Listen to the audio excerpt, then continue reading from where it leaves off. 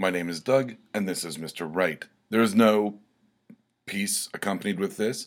This is a kind of a companion piece slash reaction piece to some stuff I've been getting on Twitter and Facebook. We've been getting direct messages, private messages, specifically about this show that have people asking me what I've been reading, what I've been watching, what I've been taking in, some of my influences. My influences, I will say, go back to the very beginning of the show. I believe the first 2 or 3 episodes. I do talk about my top 3 writers, Warren Ellis, Chuck Palahniuk, and Hunter S. Thompson. Feel free to go back and listen to those. I'm not going to talk about the influences necessarily here. This will be more current. What I'm taking in right now, what I'm working on, stuff like that, what I think of the stuff I'm taking in and why. But I do get a lot of questions on, this show, about what I'm reading. Let's just start off with I am reading Han Kang's The Vegetarian, which is a novel about this South Korean woman who has a disturbing dream involving meat and blood and resolves to become a vegetarian, and it tears her family apart as she becomes literally more and more vegetative. Not in a body horror kind of way, but in a emotional, psychological kind of way. Its effects on her and her family. It's the winner of an international writing prize. I don't know which one off the top of my head. I talked about this book in Judging a Book by Its Cover because I talked about how the cover grabbed me, how the title grabbed me. So What's in a Name was another episode I talked about this book. It's very good. The translation from Korean to English is a little twitchy. There are some syntax errors. The way metaphors are put forward are a little wonky in my opinion, but I imagine it may be a direct translation or there may not be an English equivalent to some of the language. But I highly recommend The Vegetarian. It's been out. It's been out for a couple years. They end up making a movie out of it that I haven't seen, but I would be very interested I'm going to look into that and see if I can find an English sub version. So I'm reading The Vegetarian by Han Kang is one of the books I'm reading.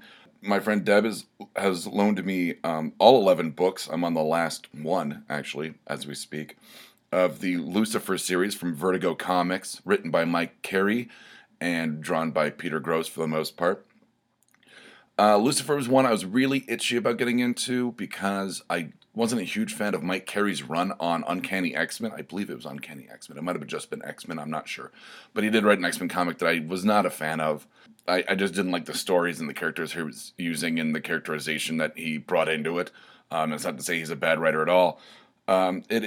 Lucifer is a spin-off of Neil Gaiman's The Sandman, which I'm a huge fan of, to the point where I have a Sandman tattoo, which underneath I have tattooed Neil Gaiman's signature that he signed me at a book reading for, I believe it was Fragile Things, when he released Fragile Things, which was a collection of short stories that he had written. It is the spin-off of Sandman involving the character Lucifer and what Lucifer gets up to after he leaves hell and goes and starts a piano club in L.A. It is phenomenal.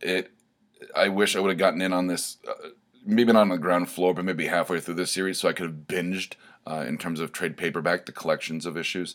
Binged it for maybe the first half, and then had all the suspense ramp up in the second half, as opposed to me just slamming through the last 4 books, just eating them up and poring over the gorgeous artwork.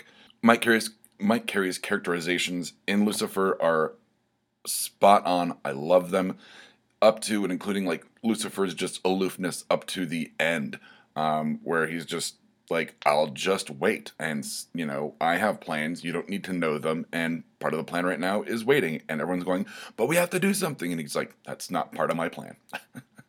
I recommend Lucifer. Like I said, the whole series is out. I think it's 11 books. They might have reprinted them in Prestige and be a less, there might be 6 books, 5 books, whatever it is. But Lucifer, great. I'm glad I'm reading it. I do watch the TV show, and I knew that the comic and the TV show are radically different. And I knew that walking into the TV show. But when Deb was like, "Have you ever read Lucifer?" and I'm like, "No, I liked Sandman. I don't really want it tarnished by a spinoff." She goes, "Read it. It's a lot like Sandman in terms of grand sweeping arcs and these little character moments, and people are brought in, you don't know why, and then they leave and they come back in the second, third act as these vital cogs in the overarching plots."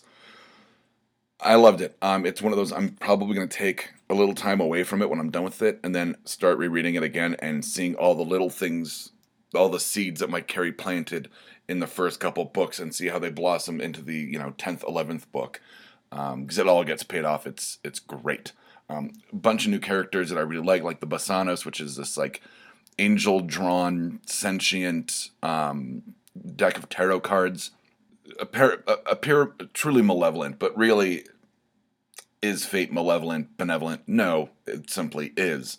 So, but the fact that they are sentient and are working on their own fate is very a very interesting question. There's a lot of existentialism and what is free will and who Lucifer is will. I mean, he fought against God for free will. I will not serve is what he said. Roughly, I'm paraphrasing, obviously, from both Mike Carey and Milton's Paradise Lost. But so the whole book is a lot about existentialism, free will versus determinism, fate, destiny, all of that. Highly recommended. Even the like little aside issues and the parts where it kind of slows down to focus on character moments or to slowly build a plot up. Even when it trods along, it's still very good. Speaking of finales, I'm also reading I'm actually rereading it.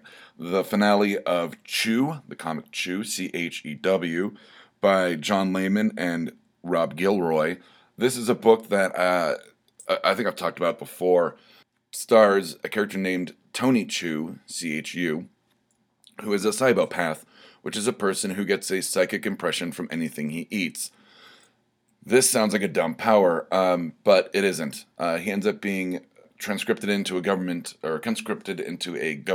program, and he ends up solving like cold cases and murders by eating parts of the deceased.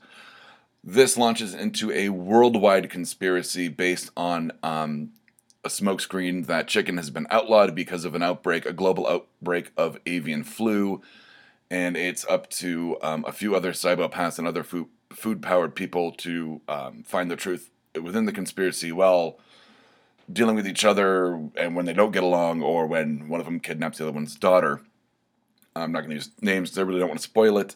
I have read the finale. I'm not going to spoil that either. But I'm going back and reading, and I'm going to dissect kind of the last couple issues because it seemed that it ended so abruptly yet emotionally, and I want to kind of figure out how John Layman, through words, and Rob Gilroy through pictures got there. I want to kind of break that down and kind of dissect it and throw it into my toolbox, a term I have not used in quite some time on this show.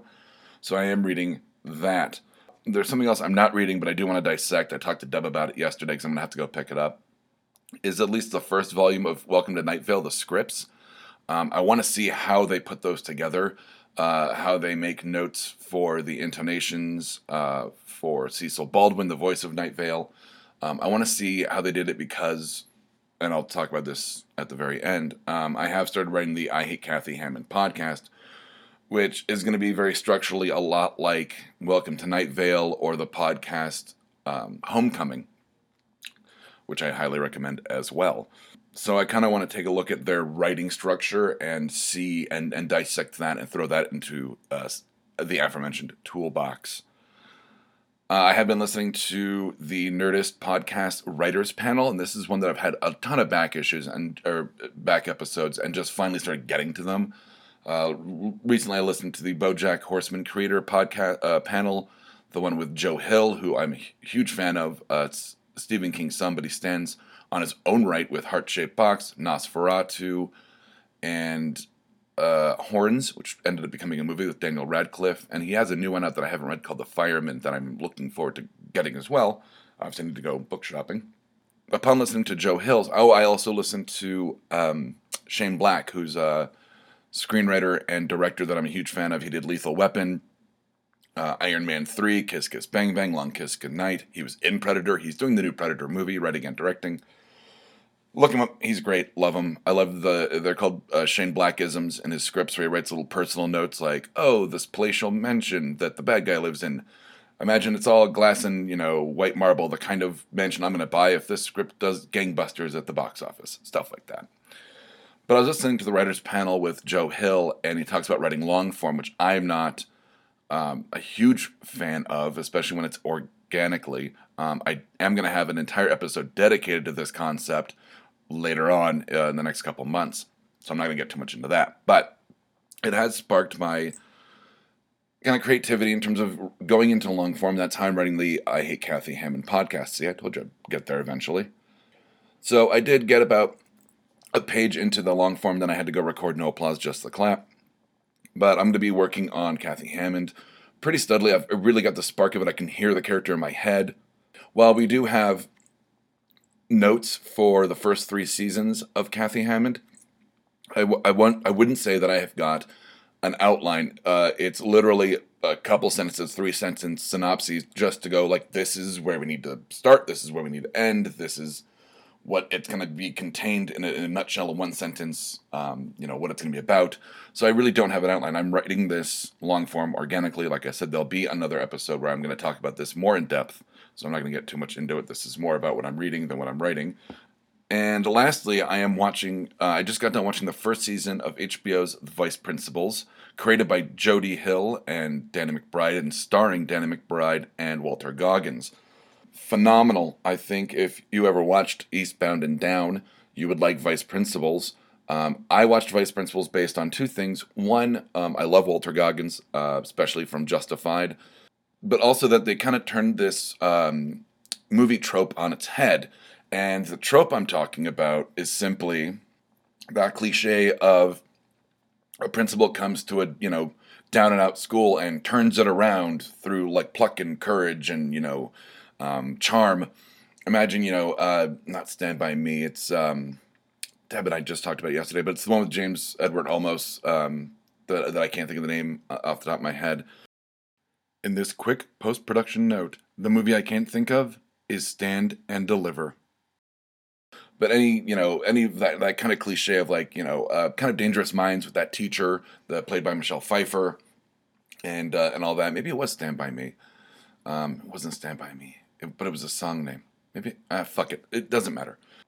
I know what movie I'm talking about. I think you all know the cliche I'm talking about. So they turn that on its head where this principal comes in, and basically the 2 vice principals, played by Danny McBride and Walton Goggins, are displaced. They were going to fight over who was going to be principal. So that while that cliche, the principal's like, oh, I'm winning the students' hearts and the teachers' minds, and we're going to, get test scores up and all this good stuff, and we're going to beat the rival team that's always slaughtered us at the homecoming game, all that, they're constantly trying to undermine and discredit and destroy her. And it's more about them than it is her. So it's kind of like that movie, Rosencrantz and Guildenstern Are Dead, where it's kind of what's going on in the background of Hamlet in the movie Rosencrantz and Guildenstern Are Dead with Tim Roth and Gary Oldman. The Vice Principals is kind of what's going on in the background of stuff like Dangerous Minds and that other movie I can't think of the name of. So I like that they turn that trope on its head. You see that a lot in Joss Whedon's work, and that's why I really appreciate Joss Whedon, among other things such as his dialogue writing and characterization. So I like when things turn their conventions like kind of upside down and play on that. It's something that every writer needs to be able to do, and I think it brings me immense pleasure when not only do I see it, but when I do it. So, on that note, that is everything that I've been taking in lately. So I hope that does answer some questions. I may do these episodes once in a, blue moon just to shake things up and once again turn the convention on its head and say, this is not what I'm writing, this is what I'm reading. I'm Doug, this has been Mr. Wright, and remember, they keep writing, you'll keep reading. Right on. If you like this, check out some of our other shows like D20 Proof, Knapsack Comedy, and Mr. Wright. You can find us at www.bacnpodcast.com and by searching for BACN on iTunes and Stitcher.